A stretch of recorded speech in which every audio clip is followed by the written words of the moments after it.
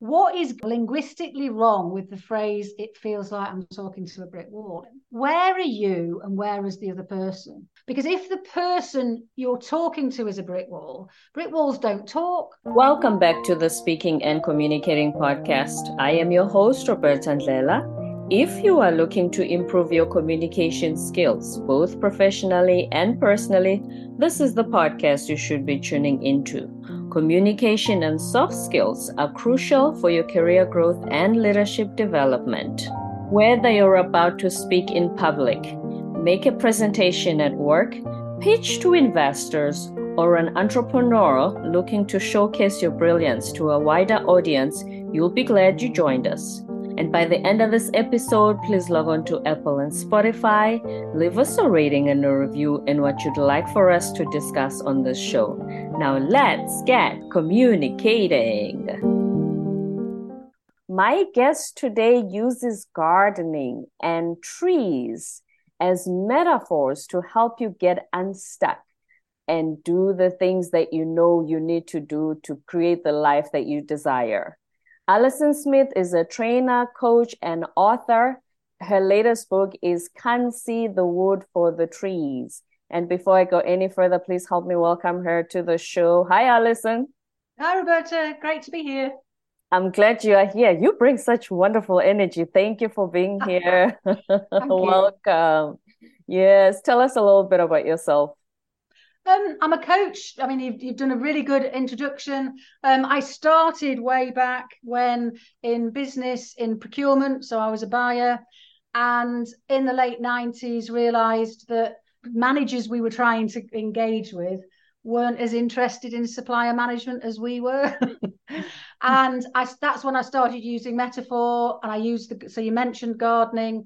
Suddenly, rather than trying to engage these people with getting interested about supplier management, we could say, well, gardens need mowing, weeding, the plants need feeding, they need pruning, time in the greenhouse.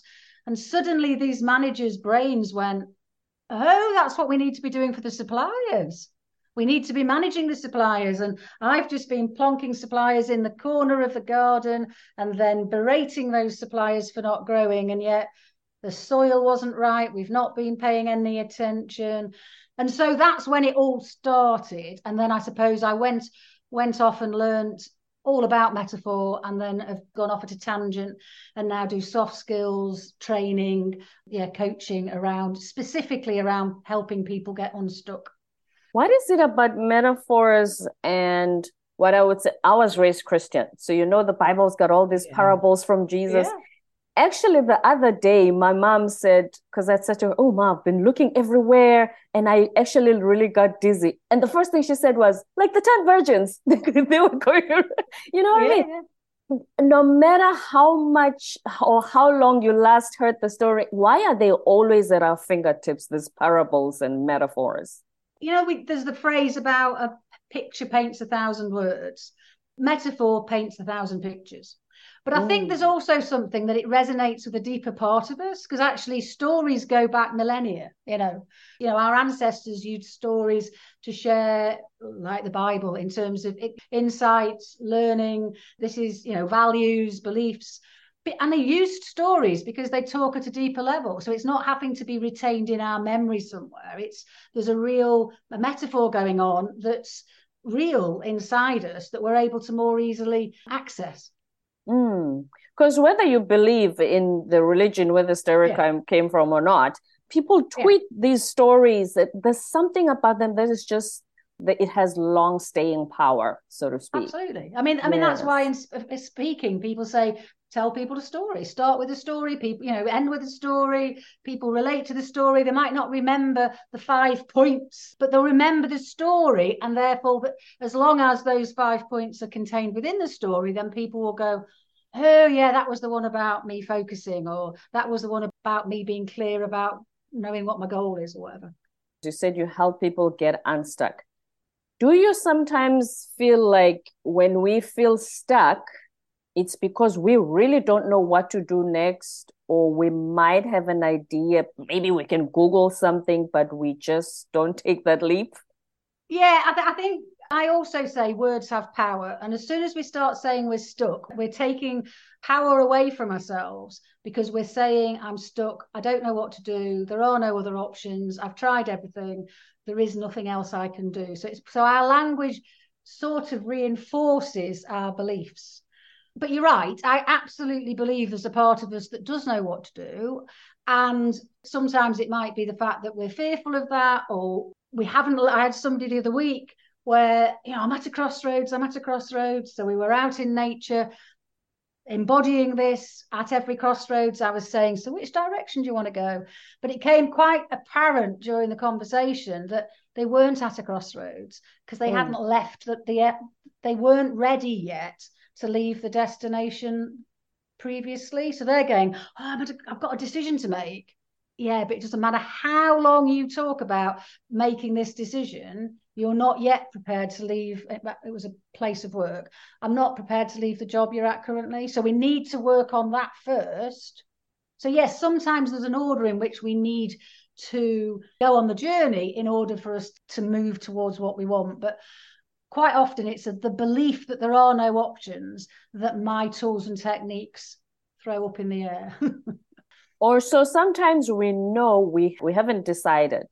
Yeah, absolutely. There's a fear of saying, okay, I'm going to do this. I'm going to make that leap. Then we say, I'm feeling stuck. Yes. And I think quite often if we're using things like can't see the wood for the trees, because I'm looking for the language people are using when they're stuck, can't see the wood for the trees, or can't see the woods for the trees, or can't see the forest for the trees, depending on what country you're in, might resonate better.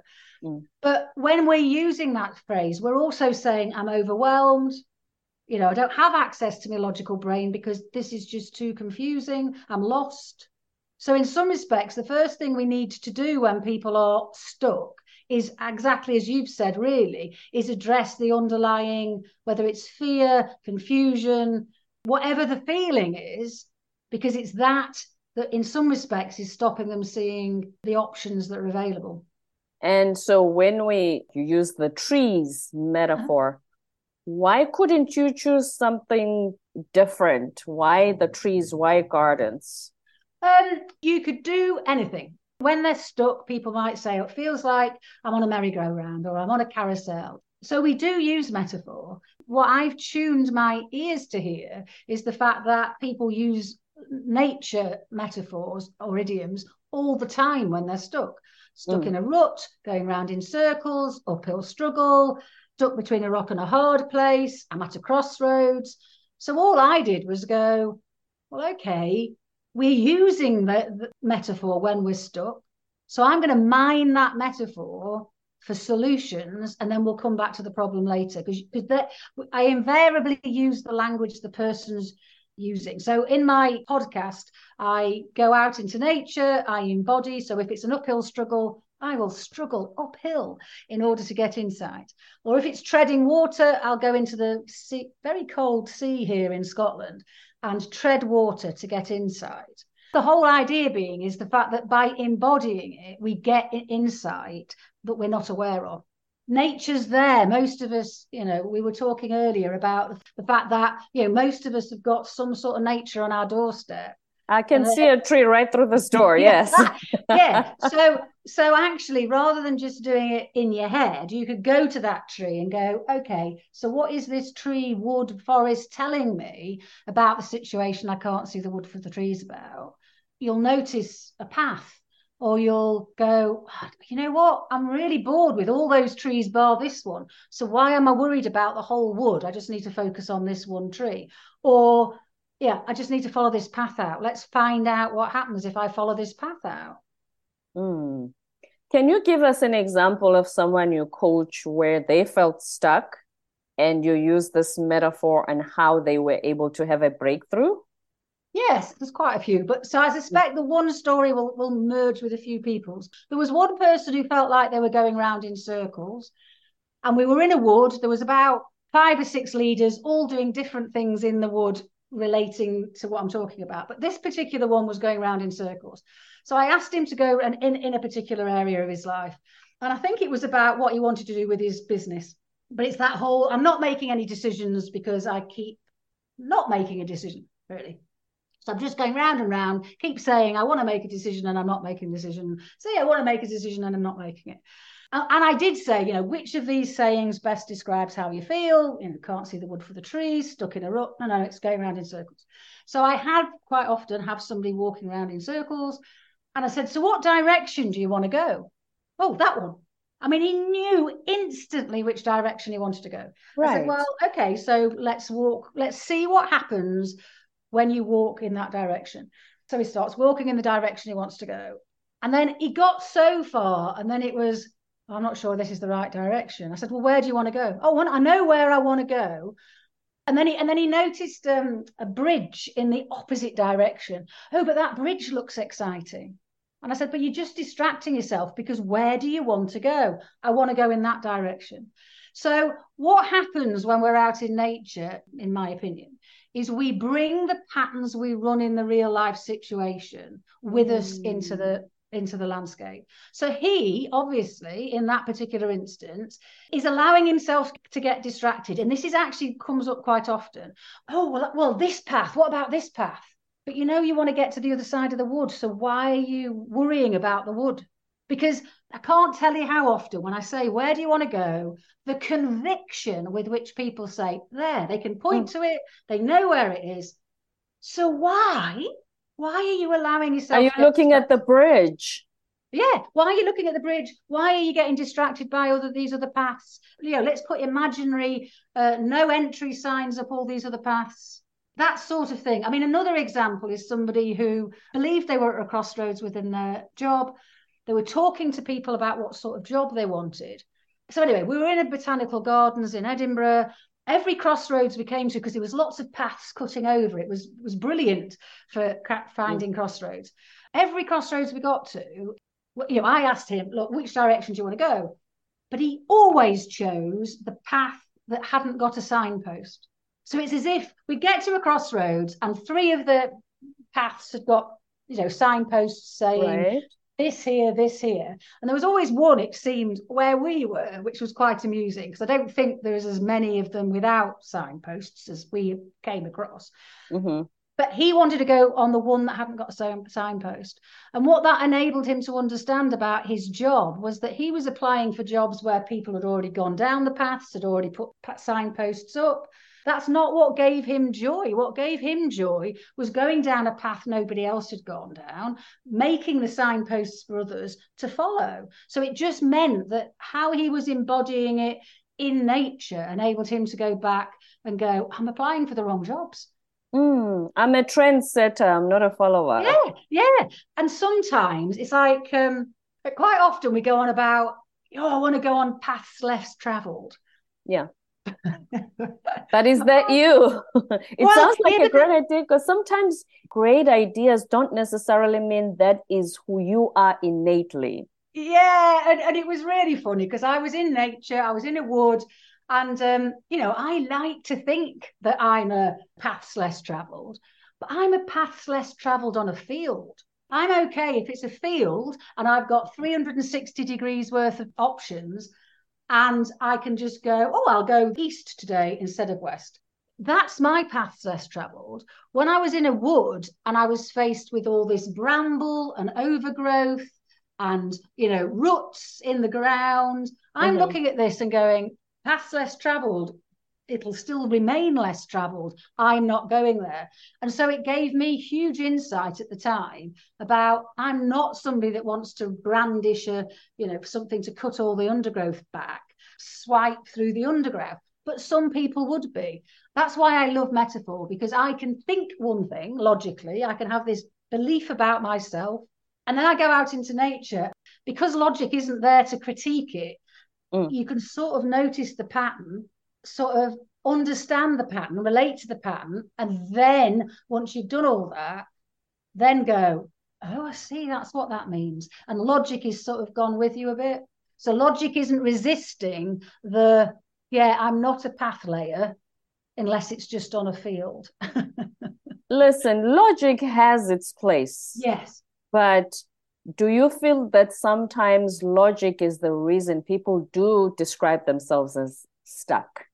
Yes, I mean, and is the reason why we're stuck quite often, because one of the reasons I got into using metaphor is that my logic will run rings around me. Because if I believe that that person's the awkward so and so, or I should be doing this, my logic will run rings round and defend that belief that that's the other person's to blame, or this is the way I should be going.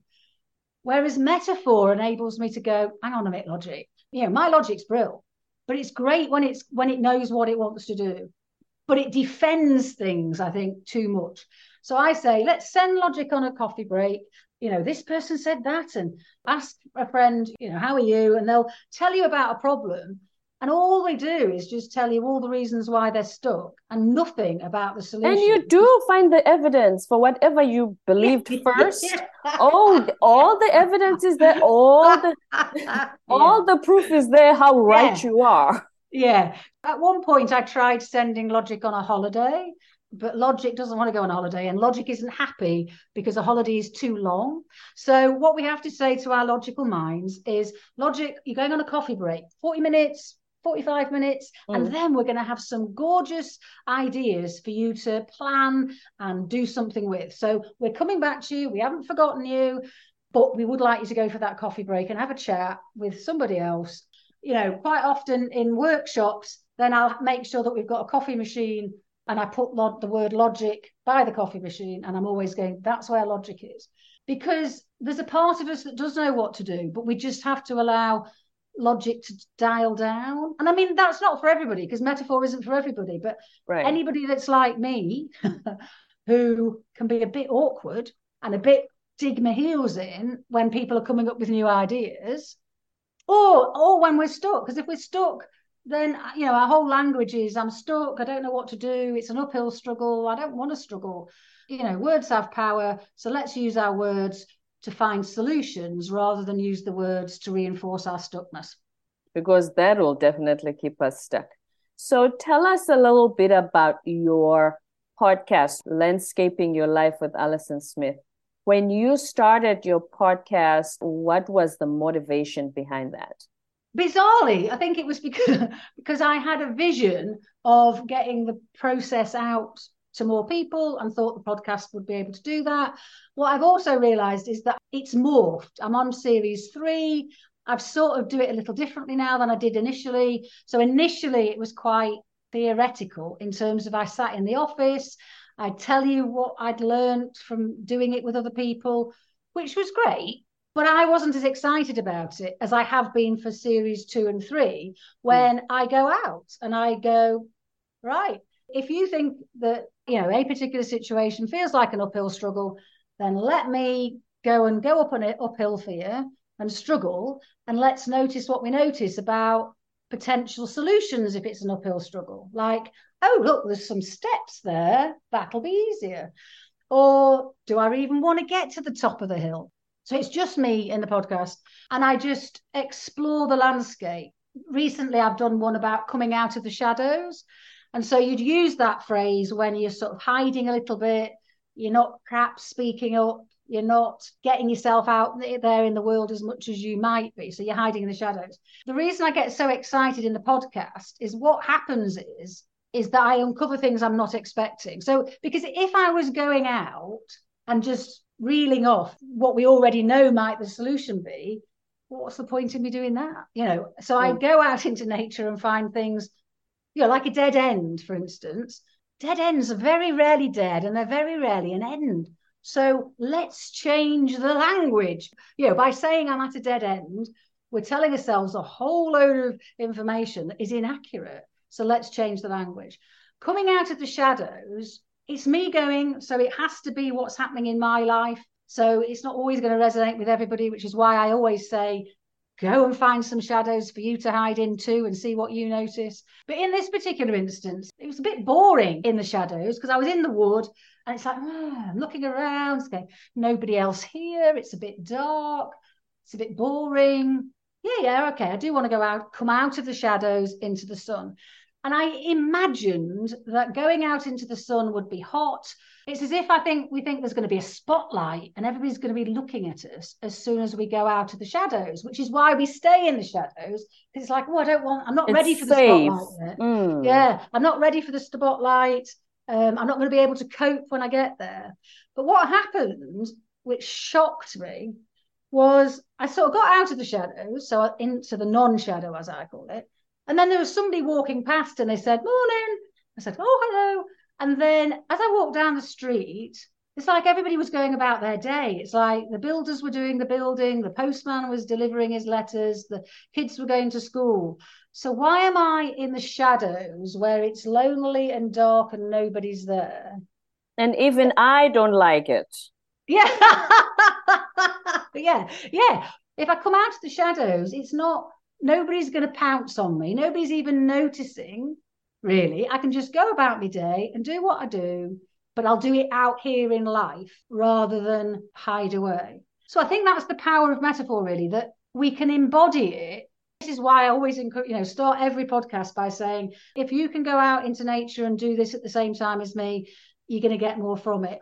And you're going to get more from it if you can think of a situation that resonates. So, don't go to my podcast and listen to Coming Out of the Shadows episode if that doesn't resonate with how you're feeling, because you'll listen to it and it'll be an academic exercise and you'll just go, it's a load of whatever.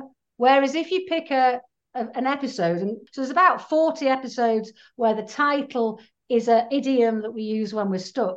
Pick the idiom that best describes the situation you'd like more insight on. And I can guarantee you'll get more from it. And then you might go, oh, actually, let me go and listen to some of the others. In order to get the most from it, you do need to think of a situation that idiom describes. How you are feeling right now. Because you know how, especially those psychometric tests, if you filled one now versus 20 years ago, you'll have a very different result because you were feeling differently and looking at life differently back then.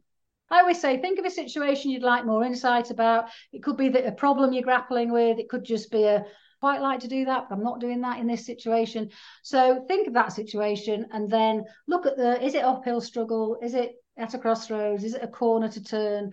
And once you've chosen the idiom, then it's, all the podcast episodes have a blog to go with it. So invariably there's more resource because I'll have either done a video blog on it or bits and bobs of information that links to it. The third series is added poems into the mix. So what I'm doing at the end of recording is writing a poem that sort of brings the insights together, which seems to work.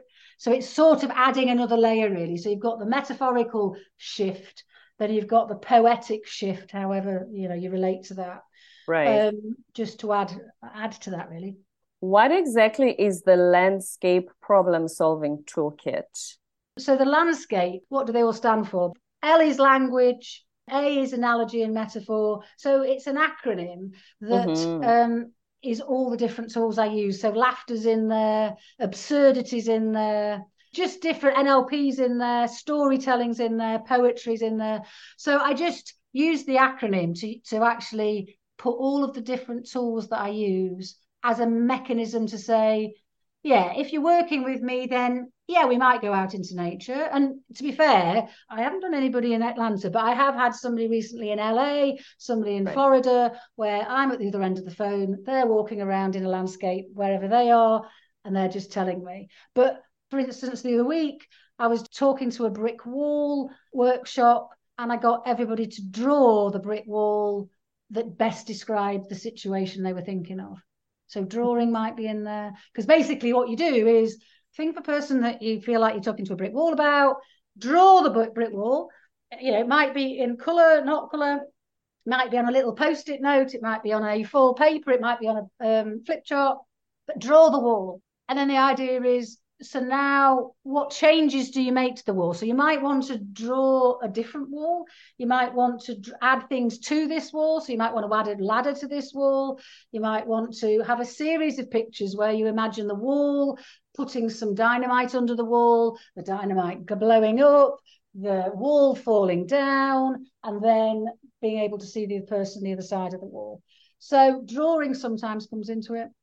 It sounds like an exercise if you are married and you feel like your spouse is, it's like talking to a brick wall if you want them to do something. Well, we've all been there. The first insight, though, Mm-hmm. is what is linguistically wrong with the phrase, it feels like I'm talking to a brick wall, is my question. Hmm. Because some people get it when I ask that. The second question gets most people there, which is, where are you and where is the other person? And as soon as I ask that question, people go, oh, the other person isn't a brick wall.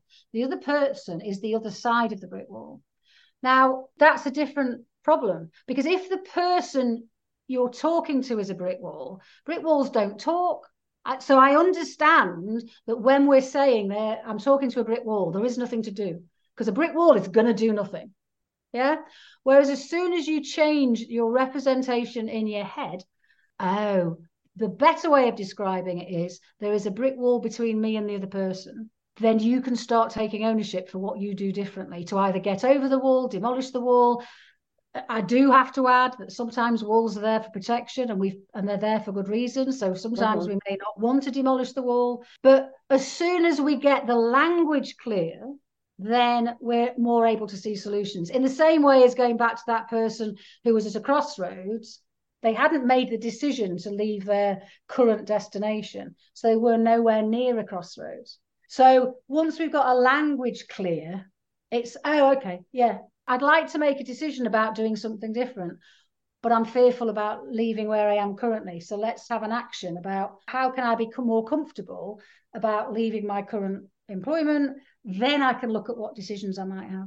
If you're trying to make a decision from a place of fear, of, oh, I don't want to leave this place, you're not going to see as many options as there might be. So for me, it's been really clear about the words you've used to describe the current situation, are they accurate, and what might be a more accurate way of doing it. But if it's a metaphor, then let's use the metaphor to try and uncover, as I say, options that are currently hidden from view.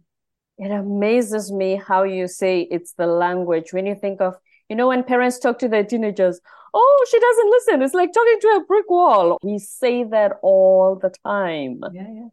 And don't realize, wait a minute, the person is on the other side of the brick wall. Is that now the language that makes us feel like the situation is unsolvable? It's stuck? Yeah, we're stuck. The other person is the problem because we're not the brick wall. I mean, the interesting thing is that when you're saying, it's like talking to a brick wall, then the other person is the brick wall. We're not the brick wall. They are. So they're the problem.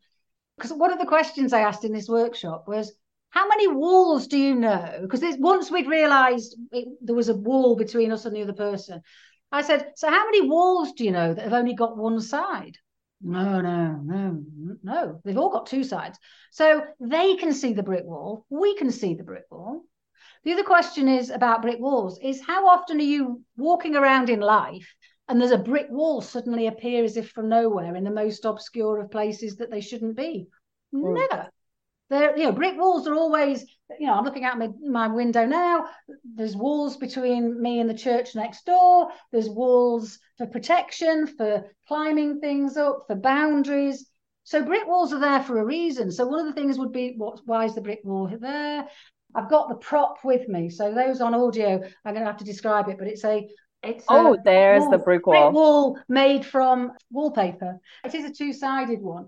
Sometimes it feels like if we really stick with the truth of the fact that brick walls don't appear from nowhere, and there is a reason for most brick walls, is it sometimes feels as if we've all dodged around to sort of put a brick wall between us and the other person. So wherever they're standing, it's like we're running around the garden trying to sort of make it so there's this brick wall between us and them.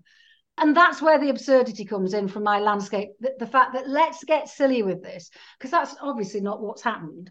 It really does enable us to go, so who even built the brick wall? In this poem I've written about brick walls, one of the lines is, sometimes that wall has been there longer than anybody remembers. We don't know why it's there. We don't know who put it there. I go, it just requires a head above the wall and a cheery, hello, how are you? I think playing with the language, and certainly playing with the metaphor, just enables us to have a bit of fun. You're talking to a brick wall, then it might be, well, let's say I'm shouting at a inflatable wall, or I'm lying before a pebble wall. And it's just playing with the words, because all that does is, if the talking to the brick wall is what is telling our brain we're stuck, there are no options, by playing lightly and fun with the language, by going out into nature, all we're doing is, I suppose, demolishing the walls around our belief that there's, we're stuck, and it enables us to see other solutions. There's a lot that you've shared today where we're going to see things differently. And one other thing, one other thing is, in one of your videos, you say change your environment to change your thoughts, but we do it the other way around, which is change your thoughts and then the environment will change. Oh. I think the example you used was to be creative and you feel stuck. You can go out to nature, and maybe being in a different environment will change your thoughts. Or maybe this is a metaphor for something different, because you know how we hear so much of, you change your thoughts, you change your mindset, and then things around you will change. And to be fair, I suppose I'd come at it from that belief, because I did NLP, neuro-linguistic programming. I do talk about mindset a lot. And so it is about, where's your mindset? I start most workshops with, what mindset do you need to be in to get the most out of today? Some mindsets are easier to change than others. I think when we're stuck, there's a difficulty because the mindset is already stuck and the language is stuck. So when I wrote Can't See the Wood for the Trees, and because I talk and write a lot about being stuck, I absolutely notice that sometimes I get stuck because I'm writing about being stuck so much. COVID, I do a lot of work at home now. I live on my own. And I went to the dentist. And so that was a change of environment. And it was in Edinburgh. So it was city versus I live sort of more in the countryside. But it was just such a shock to the system. But I got so excited because I was having conversations with people.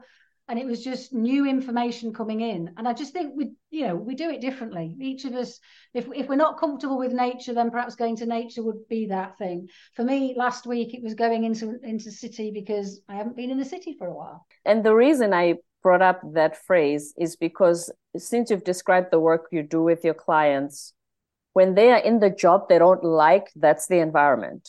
So when they go into nature and you say to them, let's go through the signpost, so the crossroad, then the mind changed. So the environment came first. Yes. I mean, I think quite often in the procurement environment, because I still do some work in that, when we're talking about creative problem solving, and I say, so what tools do you use for creative problem solving? It's like, brainstorming or whatever it's called these days. But it's in a grey meeting room with a conference table in the middle and a flip chart and Post-its. But is that really a creative environment? Does that really bring out? Because most people get ideas when they're in the shower. Now, I'm not suggesting we have group showers, So absolutely not. No, not at all, Alison. But what I have done is, with groups of individuals, is we've gone into nature to do some problem solving. So I know you were saying earlier that it was warm in Atlanta. We went out one day when the first question that somebody asked before we left the offices was, has everybody got their sun cream on? Because it was so warm out there. But we went out and we had people turning corners and doing all sorts of things, taking the shoes off. There was sort of 12 of us problem solving, but in nature. And it was a very different experience than in a grey meeting room with a flip chart or whatever. Because the brain starts to open up and sees things differently. Yeah. So, Alison, how do we sow seeds that will grow into the life that we dream of? What a great question. In fact, I'm going to repeat what I said to somebody yesterday, because they've just moved house and they're going, I don't know what to do. I don't know what to do. I was expecting it all to be clear once I moved house. And I've said, but moving house was sowing the seeds. So you've sowed the seeds, but it's now patience required. So you've done something different. You've changed the environment.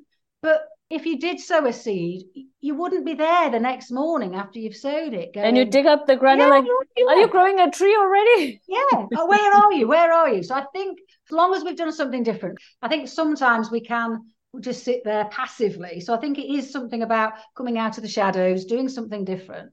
Nature teaches patience. Tides, people say, I missed the tide. But in most places in the earth, there's another tide in 12 It's hours. coming back. Yeah, it's coming It's back. coming back. So let's just get ready for that, and let's be better prepared for the next tide. Seasons, again, a lot of places have 4 seasons, but there are places in the earth that only have 2. But nevertheless, there are seasons. And so it changes. So it's like, you know what?